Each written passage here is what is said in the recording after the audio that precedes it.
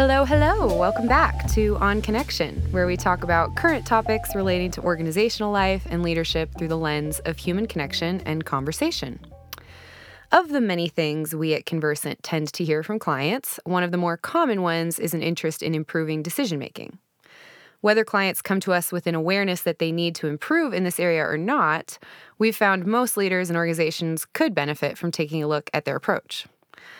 How we arrive at decisions has a ripple effect, impacting, of course, organizational success, including the quality of execution and engagement around that particular decision, but also culture, trust, employee retention, and much, much more.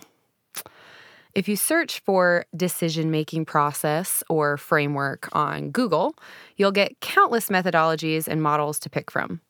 There are 5-step, 7-step, 8-step processes and acronyms galore, and while there are a handful of popular ones that organizations tend to gravitate towards, there isn't consensus on what the best approach is. Decision-making can range from being a simple task to a deeply complex one, and it's generally in the realm of complexity that we seek the best practice or tool that can help us arrive at the best and most effective decision. However, no tool is going to do the hard thing for you.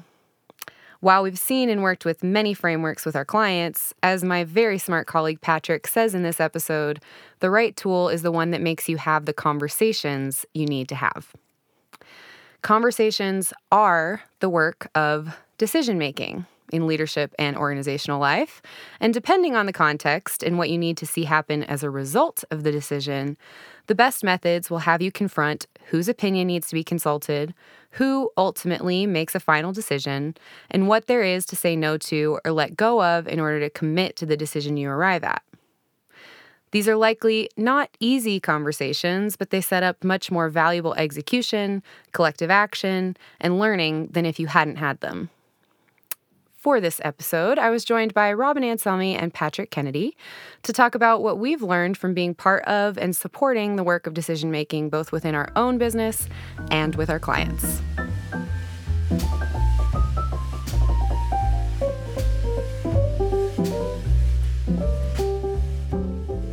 Well, hello, hello. Welcome back to On Connection. Patrick, welcome back to the pod. How you doing? Doing wonderful. How are you doing, Emma Rose? I'm grand, especially since I get to be here with you and Robin today. If you have listened to the podcast before, Patrick has been on a past episode and has contributed to our thinking behind some others.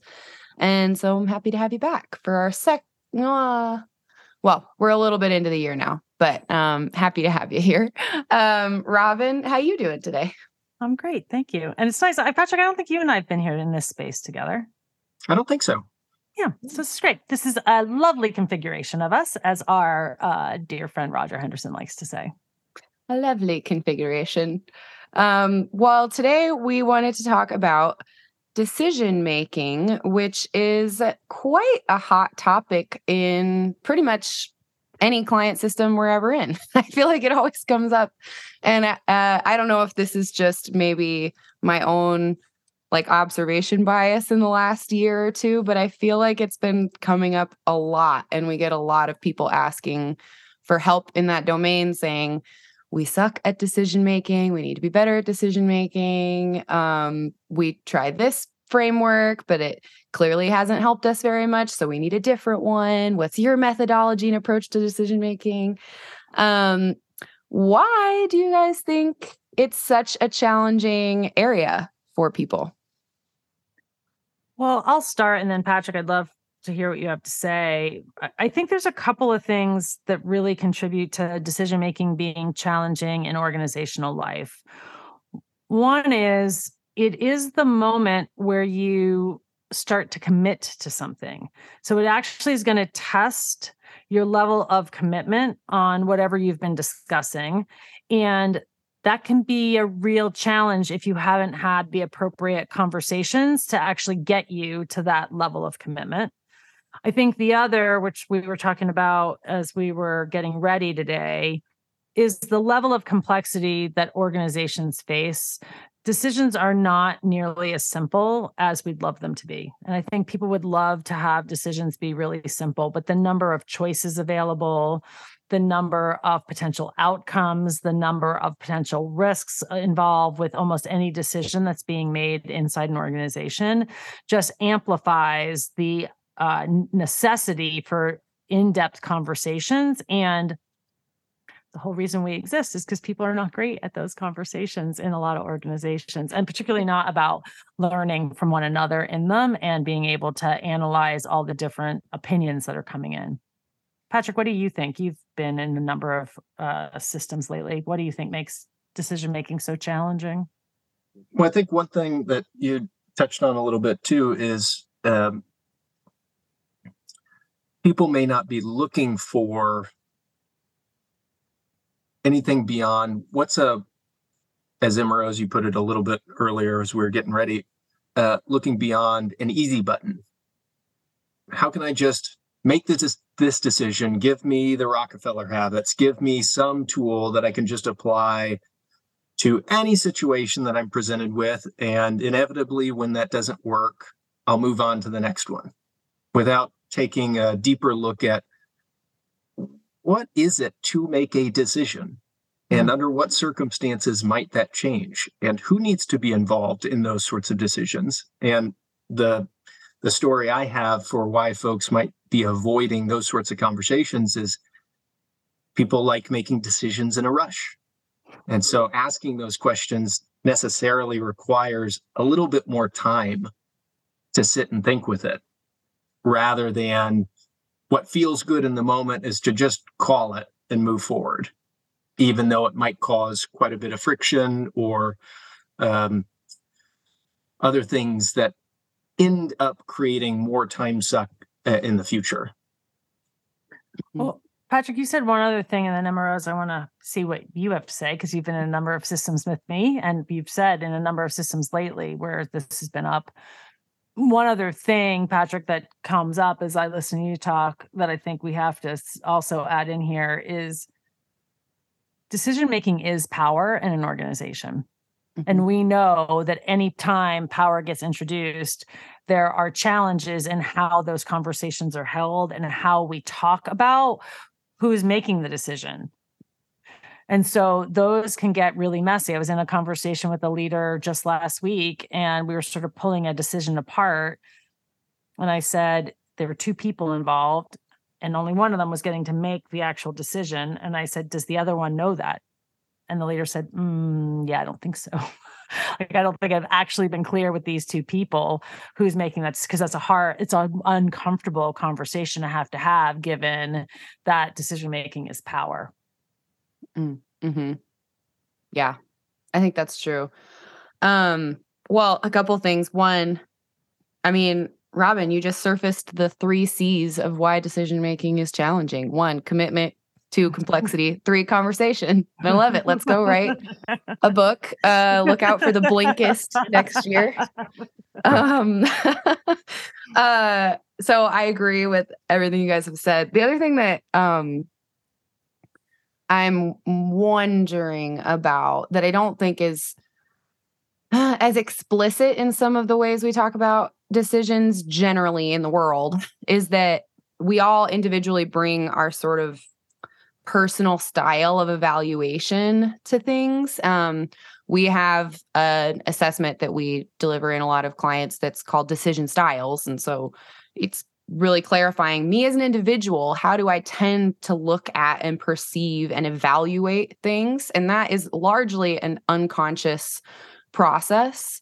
But those systems of evaluation might not be what you think they are if you're looking at somebody else's. So your rationale might not match somebody else's. And I think it can contribute to people being more decisive or indecisive in different situations. And I think it's actually related to the power thing that you were just saying, Robin.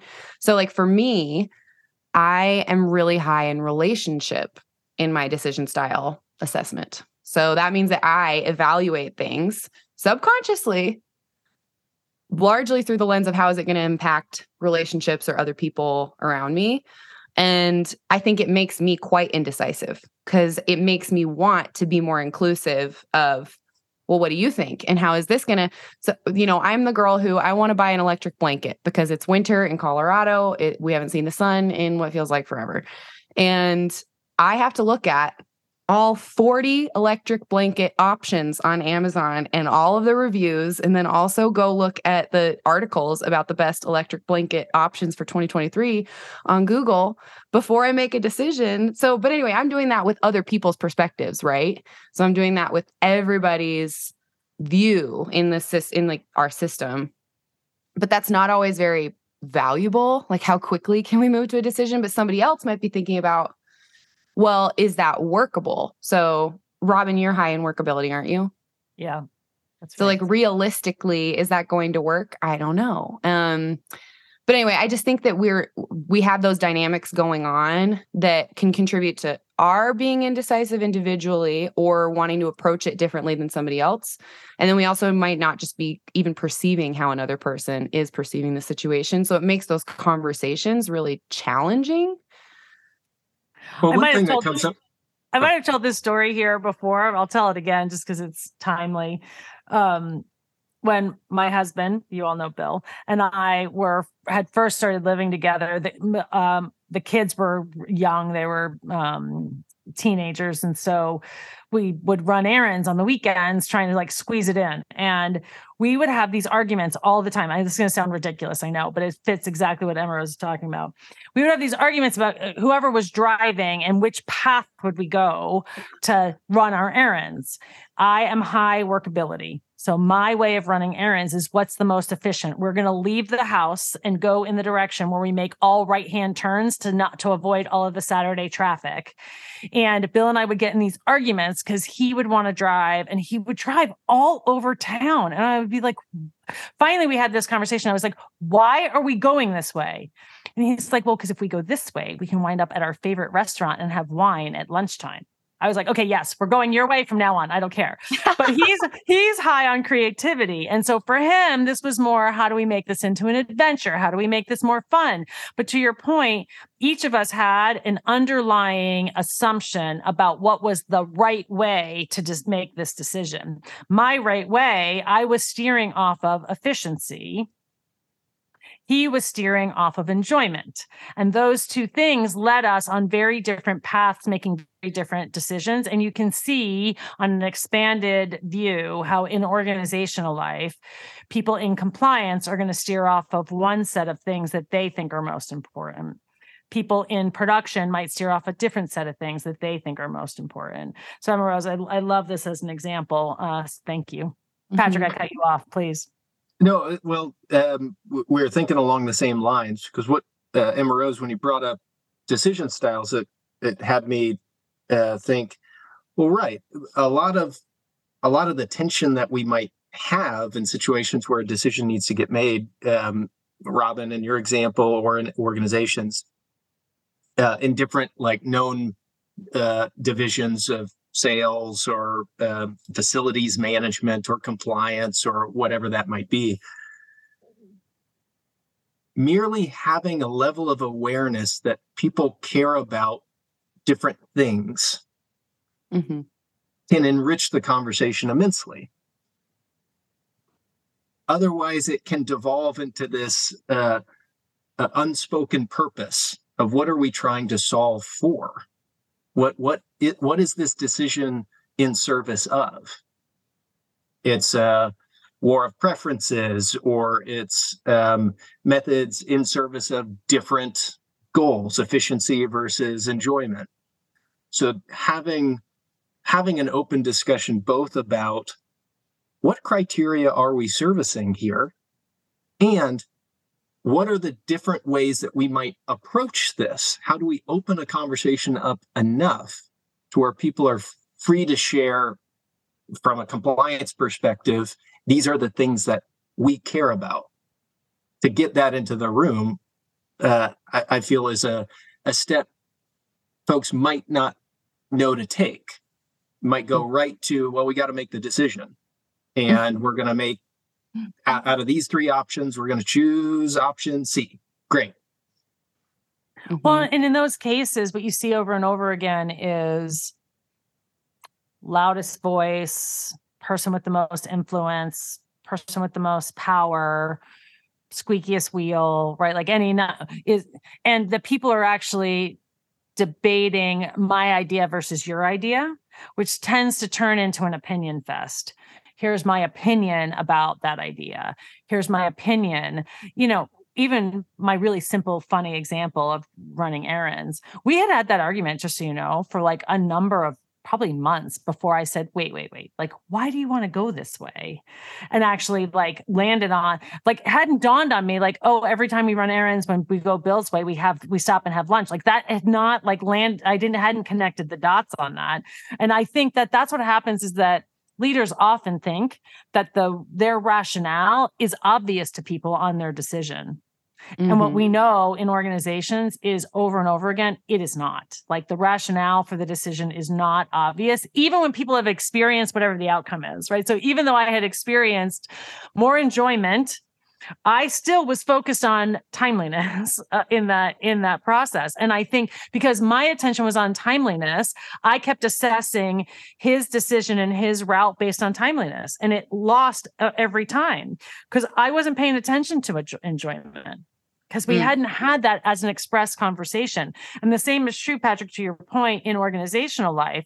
People make decisions. If they're not actually highlighting, here's what I'm steering off of, people will still debate that they made the wrong decision because I'm not getting what I wanted, because it doesn't seem like it was taken into account. Right. Well, I think what we're getting at here is that there is so much to study or, explore, be interested in terms of the science of decision making. I mean, it's especially in an organizational context, you have individual psychology going on, you have social dynamics, like you're talking about power, influence. I mean, how many of us have walked into a room and known we had our mind made up about all the things we wanted to bring up in that conversation, and then that person totally convinced us of something else. And then you walk out and you're like, what happened to me in that room? So you weren't actually even contributing of your perspective. And so there's a science to that. But we also know that there is a design to approaching how to make a decision and how to make it effective and how to see it through. And so many people look at decision-making as a single point in time, but that we actually believe there is a series of conversations that happen prior to a decision being made, and a series of conversations and things that need to happen after the decision is made. And without seeing it through that full picture, you actually can't evaluate whether this decision was good or bad. It's not quite that binary. There was a lot that contributed to whether or not it was effective, including, did you expressly say what were going to be your measures of the decision being effective? Because probably not, because most people don't do that. So anyway, what would you guys have to say about the design that we think people should think of? Patrick, will you say a little bit about purpose and outcomes? Because we were having that conversation earlier, and I think you had some really great points about it. Yeah. Well, one thing I'm stuck with is an anecdote I might have shared before about a friend of mine with really bad teeth. And what he did is he started looking at all the different types of food and drinks that might impact his enamel, and started messing with those. And then, okay, the toothpaste, what toothpaste has certain chemicals in it that might impact my teeth, and finally narrowed down to, okay, it's between these two toothpaste. He goes to the dentist, says, okay, which one should I pick? I've narrowed it down to these two brands, these two types of toothpaste. And the dentist said, choose whichever one gets you to brush your teeth. And the reason that story stuck in my head is I'm thinking about the methods that we're discussing and this focus on, okay, do we want to use Rapid, RACI, whatever decision-making tool might be out there? I feel like our perspective is, sure, whichever one gets you to have a conversation. Exactly. Really good. Whichever tool might enable that conversation to have, because MROs, to your point, this isn't something that is one and done. You made the decision, it's over with, great. And you measure at that point in time. The decision has what flows into it, a purpose that's being served. Otherwise, why even be making a decision? There's a certain outcome that you're looking for. The outcome of this decision and the action that we take, we hypothesize will result in this, and we're open to experimenting and learning along the way. So without those end caps of really affirming what the purpose is and really affirming what that outcome is, it can be really easy to get lost in a tangled web of different methods that might end up serving different purposes. And also, as those conversations happen, purposes evolve. Somebody might say, okay, we're serving this particular purpose in the organization. We're really clear on that. We're aligned. And after weeks or maybe months of discussing particular topics and circumstances change, all of a sudden the purpose is slightly different. But if it's not voiced, if it's not in the room, then how do people stay aligned to that underlying purpose? Mm-hmm. I use the example all the time with clients that, if you're going to San Francisco and everybody knows you're going to San Francisco, it doesn't really matter how you're going to get there. You'll figure it out. Like, that's a conversation you guys can have, and you'll figure out how you're going to get to San Francisco. But if one person thinks they're going to San Diego, then that's going to end up being an issue. So you probably want to figure that out pretty early on, because they might have a different opinion about how they're going to get there that is tied to their version of what's going to happen. They're going to end up at the beach. Sorry, Ron, what were you saying? Well, no, I just really, even inside of that, so you need to implement a new system, as an example. One of the reasons we asked Patrick to join us for this conversation, by the way, is he led system implementation for us at Conversant. We used decision criteria, and I thought he did a really masterful job of collecting community input, creating that criteria, coming back to that criteria routinely as a truing up mechanism.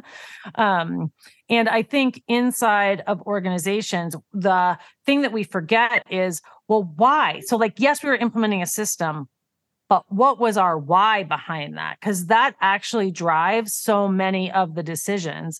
Because a system that was for efficiency only, right, Patrick, you said if it had been that, we might have just gone with an Excel spreadsheet and said, done, just do this, right? And we said, no, for us, it was really about connection of data and data transparency, right? We're a couple of things that we were really trying to build some foundation where we had the data at hand, at our fingertips for people to run this business, for us to run our business. And that's different than fast data, right? We're getting fast data, but that wasn't actually the problem we were out to solve or the why that we had for this. You might have a more eloquent way on the tip of your tongue to say about what was our why behind it. But I think that that's your point, and Emerald is yours as well, because speed of data might be an important distinction for somebody.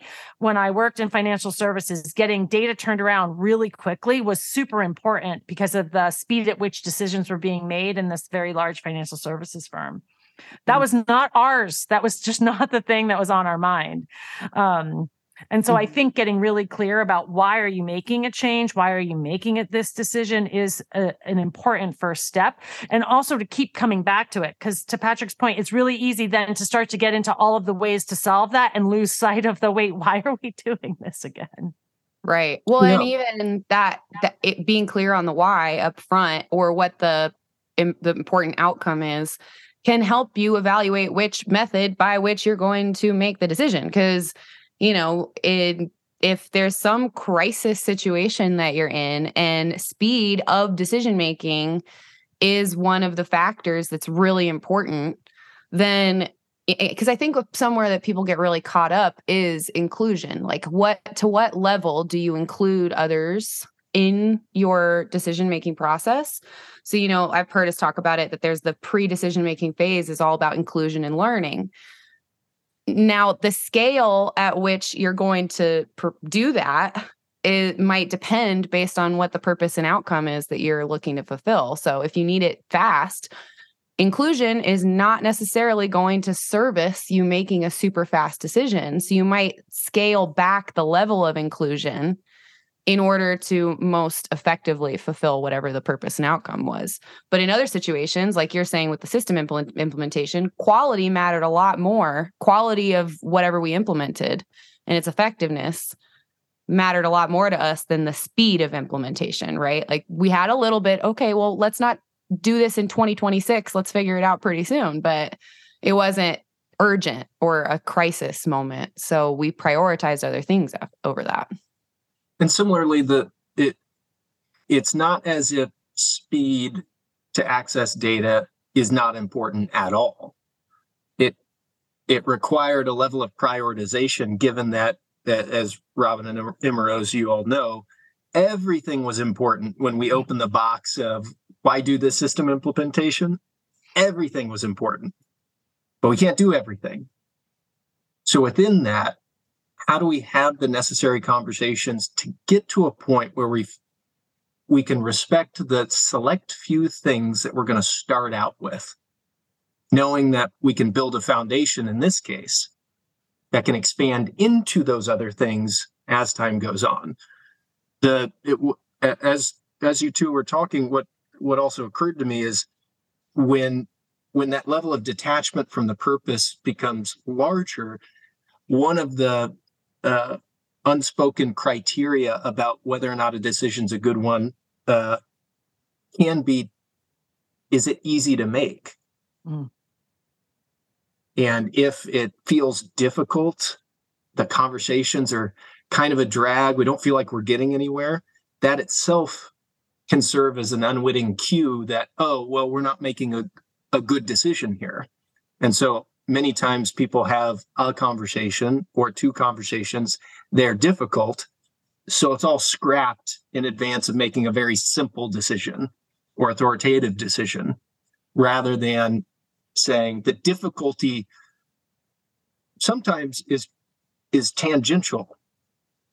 There's not necessarily a kumbaya moment about making this particular decision, but aligning on that purpose can create the solid ground by which those conversations can keep moving forward. Well, I think something else you're pointing out, Patrick, that came up to me is, at the heart of a lot of, I think, the flaws in people's decision-making is that leaders aren't making their implicit thinking explicit, Robin, which you say a lot. But in that, was that an explicit choice that, we're going to actually, because this is a hard decision to make, we'd actually rather have an easy decision to make. So we're going to go this route. Was that something that you shared externally? Was it something that you were even conscious of as the leader who declared that that's how you were going to move forward? Or is it something that's totally implicit? Because that is what drives a lot of, I think, confusion and then a lack of ownership on the part of those that you need to take action in service of that decision moving forward. And that's where things just fall apart. And I think then people look back and go, oh, well, we made the wrong decision. It's like, well, it was somewhere in the conversational elements there that you missed something, but I don't know if it was the decision itself that was the flaw. Sorry, Robin, I cut you off. No, it's okay. One of the things I think that you're both saying, right, is I do say make your implicit thinking explicit. And the easy decision, often we're not having the conversation that we need to have. So instead of actually saying, like, why has this gotten so challenging for us? Often it's that you have a set of criteria and I have a set of criteria and we haven't discussed that. We're not looking at the decision against the criteria. So then we just cave to one another and go to, okay, well, we'll make an easy decision. So now we have actually supplanted what was initially whatever my criteria was and your criteria with the only criteria of what can we both just agree on and move forward, which is still a criteria, by the way, but we haven't said that out loud. And if we actually said that out loud to one another, would we actually say, yes, that's what we want to do? If we said, okay, so what we're saying is the main criteria is what's the easiest thing we could do? And in some cases, maybe we would. I have a leader right now who maybe she will say that she just needs to do whatever the easiest thing is on this one decision. Great. let's just say those words out loud so that the organization can track and understand how you got to that, as opposed to any other myriad of decisions you might have made in this particular situation. Mm-hmm. But what I think's interesting. The one other thing I wanted to say is back to the inclusion part. You know what I hear actually most of the time? When people are talking about inclusion, they don't actually necessarily mean they personally need to weigh in on the decision. They want to know that they were considered, that their point of view, that their circumstances, that the way they work was actually taken into account if they're impacted by the decision. Mm-hmm. So leaders often, I think, get hamstrung thinking, well, I can't have an inclusive decision-making process. I don't have the time. People are not necessarily saying like, yes, bring all 1,000 of us into a room and ask all of us what we think about this decision. They just want to know, are the people who are going to be impacted, were our purposes, concerns, and circumstances taken into account? Can you tell us how they were taken into account and how they show up in this decision? And oh, by the way, if they were not, if you're making a decision that runs counter to that, even if you just acknowledge that you're doing that and can explain to me why you've made the decision that you have, you're going to get way bigger buy-in. We had a leader a couple of weeks ago, right before the holidays, healthcare system, had to make a really hard decision about hours over the holidays and like what they were going to be what they were going to be working and what they were asking staff to do. And they were nervous about having to have this conversation with the staff because they had decided basically like, you're not getting the time off that you want to have. When we coached her to say like, here's the criteria, because they had all this criteria. And she came back, she goes, damn it, that didn't work. Like they were not happy about the decision, but they said, I totally understand why you made the decision that you did. I can carry this out. So like all those people weren't in the decision, but they said like, we know we're making one that's going to be hard, but here's all the reasons why. That's what people I think want, is some acknowledgement. Sorry, Patrick, now you go. I'm sorry, I cut you off. No, that's okay. It again goes along with as you were talking, what had occurred to me is in making the implicit explicit, it affords the opportunity for others to contribute. Mm-hmm. Mm-hmm. Otherwise, stuff's just kind of floating in the ether. Who knows if this is relevant, not relevant, significant, not significant, appropriate to this particular circumstance or not. But making it explicit kind of sets a playing field. Oh, here's the container that the decision's going to be made in. Okay, I can see how I can contribute, or I can approach it in a particular way. Related to that, too, is that the idea that if something is implicit, it doesn't mean that I'm holding it. I know that it's there. I'm just not speaking it, as if I'm being nefarious or manipulative or withholding. I might not be aware that I have certain criteria that I'm operating towards. It just might not be there. So that the conversations themselves are an ability to play around with what are we making this decision about? And given that we can test it against others, it can then clarify our thinking. We might think that we're very clear on, I'm taking this route, for instance, for efficiency. Except when I talk about it, it's not really about efficiency. It's also about, I love this scenic drive that has a bunch of tall trees along the way, or looking at the houses I'm driving by. Oh, right. I didn't even notice that was also part of my decision-making criteria. So that implicit nature, looking at somebody that might be making a decision or collection of people, or if I'm included in it, I feel like there's an element of curiosity and graciousness built into the process, that it's like peeling back layers of an onion to understand what are we really doing this for, and what are the criteria that we're trying to satisfy, because chances are that first go around, they might not be 100% clear. Yeah, they almost never are, right? we haven't said it yet today, so I'm going to say it. The conversations are the work of decision making, because often, left to my own devices, it's really hard. I've tried to do it, by the way, to write down what the criteria are I have for a decision. It's actually in the conversations with other people that they start to emerge. What's important to you? What's important to you about that? What's important to you about that? How are you going to use this? What is that going to look like? What is it? All of the questions that you get into are actually how criteria come up. Emma Rose, you and I were in a conversation yesterday where we were talking about a lot of different alternatives. And at one point we started to land on a couple. We were like, well, these and these and these. And I said, you'll remember, I'm hearing these 4 criteria. If that's what we think the criteria are, I don't think I need to be involved in the next conversation. That's the criteria. Please apply that and sort through the ideas that we just had and come back with what you recommend. Right. And so it wasn't, we were not actually saying at the start, what are the criteria? I could just hear in the discussion of where people were having affinity for certain ideas, like, oh, that must be what we're steering off of. And that one, actually, there was an ease of implementation was sort of one of the criteria. Budget was one of the criteria. Client experience was one of the criteria. And so sometimes you have to be listening for the subtext in the conversation, which is, I think, a challenge for a lot of people to be able to hear what has someone lean in a direction, because that's telling you what about that particular alternative is attractive. And the reason that's important is if you and I disagree on what we think the particular decision is, but I can understand what's important to you, maybe there's another alternative that we haven't identified yet. Right. Yeah. I mean, I think that it's such a practice of timing and presence. Because, it's also known that you don't want to limit, if you're really trying to generate a lot of creative alternatives for how to approach a challenge, how to solve a problem, how to best move forward with some strategic initiative that's going to be most effective or whatever.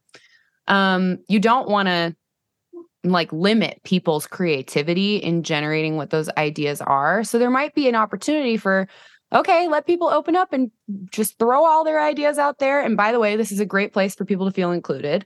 And let it be unhinged for a contained amount of time, however long that is. And just setting the ground rules that we're not making a decision in this conversation. We're just getting ideas.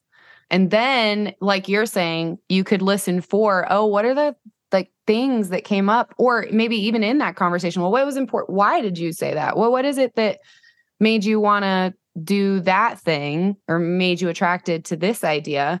And help each other think through it. Because the nature of ideas too, sometimes they might come to us in the conversation. It's not like for the week prior, we were writing down, brainstorming all these things and researching whether or not they were effective and reasonable or not. And it just pops up and then somebody could ask, so that's interesting. You were attracted to that. Why?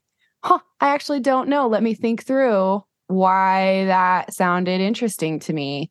And then you can surface and clarify the criteria that are true to all of you, whoever the decision-making party is or the representative group. After that. So then what are the criteria that we agree are really important and that we want to make sure are the principles by which we're evaluating whatever we're going to land on? And then the magic of criteria, which we haven't said yet, so I just want to get in the conversation, is that then when you are in the decision-making conversation, you're arguing against the criteria, not against one another. So you're not having a war of egos or a war of power or a war of opinion. It's just, well, we said that we all agreed that this was really important to us, and this is how this is going to impact that. We said that was really important, and I'm actually not seeing that represented in that decision. Could we talk about that? Again, it's not like voting somebody down.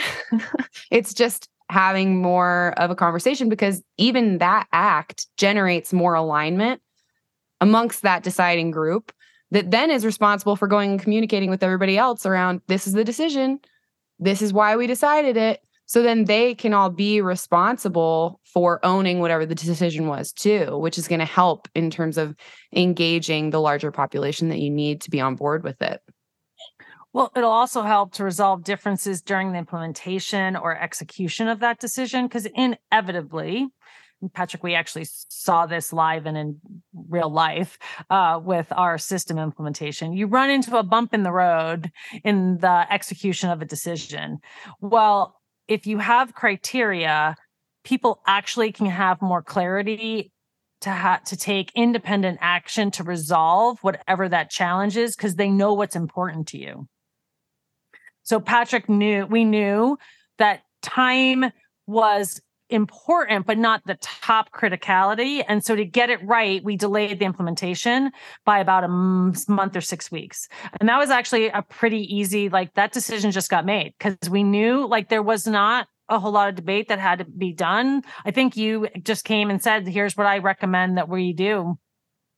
Right. And that was when we hit that bump, and it was clear. Now, I'm imagining, Patrick, if we had said timing is really critical, we're trying to hit this date, it would have been clearer that a different decision what was necessary. But criteria also help with the entirety of people owning and executing against the original intentions of that decision, as opposed to having to keep coming back to someone and saying like, well, now what do we do? Now what do we do? Now what do we do? Mm-hmm. Yeah, it's a stake in the ground. And it's not to say that, given that I pounded the stake in the ground, it is there forever. It will never change. It's a method by which we can align on something that's outside of ourselves. Patrick, I'm curious about, given your experience, right? So you put a group of us together to gather criteria. You synthesize the sort of discussion to get to the criteria. You vetted the criteria with myself and John, our head of operations. You ran the project according to that criteria. Like, what advice or counsel, what did you learn yourself from that experience that you think is smart for other people to know about how to develop criteria, how to run a project, or make a decision using it? I think that overall, the most important lesson that I seem to learn over and over is to remain connected to purpose, even when it feels obvious. Because chances are that it is not obvious to others. And I might think it's obvious and find that it wasn't actually obvious to me.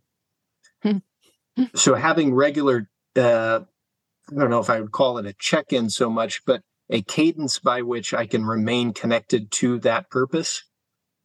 So with the systems implementation, it can get really technical. And so choices are being made about field placement and character limits and things like this that might feel so removed from a strategic level thinking of what are we about here.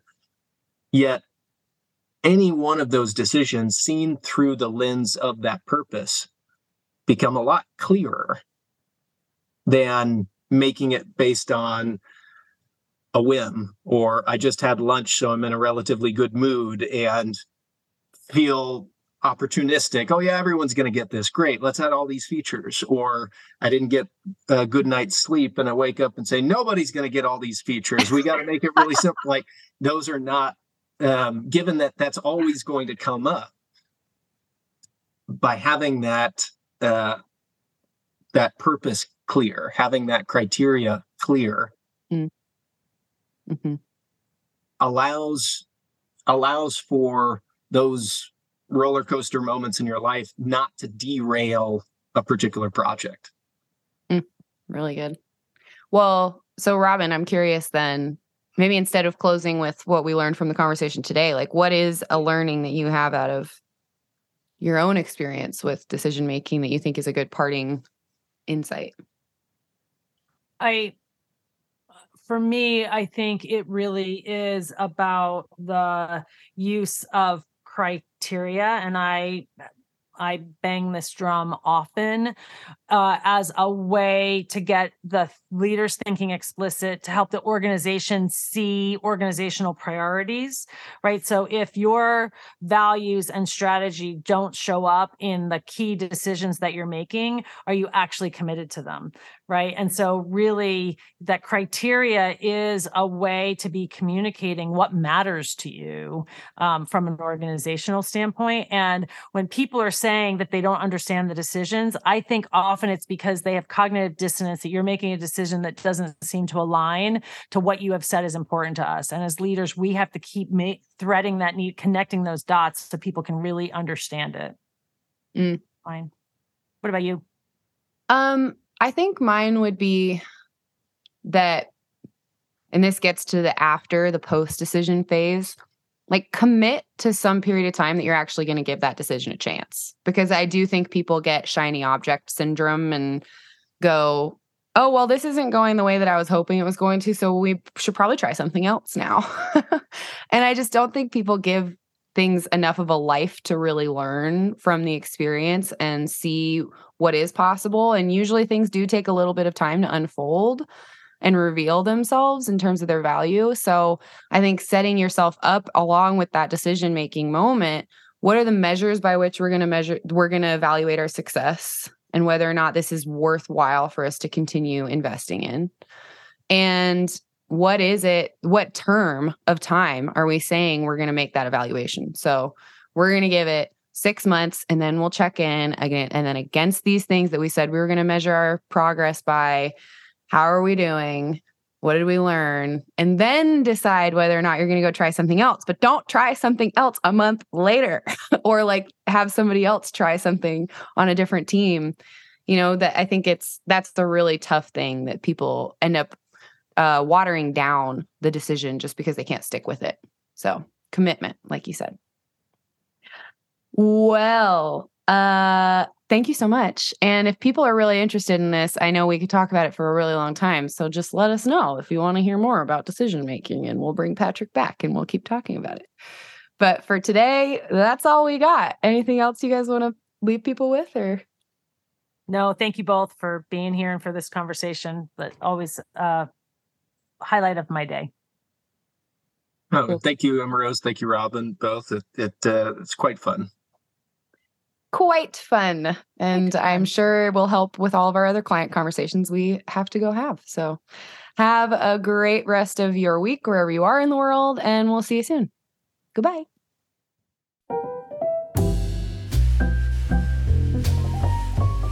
This episode was produced by Guy Connolly. Original artwork is by Dana Buckingham, and music is by a cast of characters. Special thanks to Conversant's extended community, who inspire the continued evolution of our work and stand with us in our commitment to change leadership, business, and the world through conversation. You can learn more about Conversant at www.conversant.com. On Connection is created and produced by the members of Conversant. Awakening the world to the power and joy of authentic human connection, we set a new standard for leadership that produces meaningful, enduring impact. Until next time.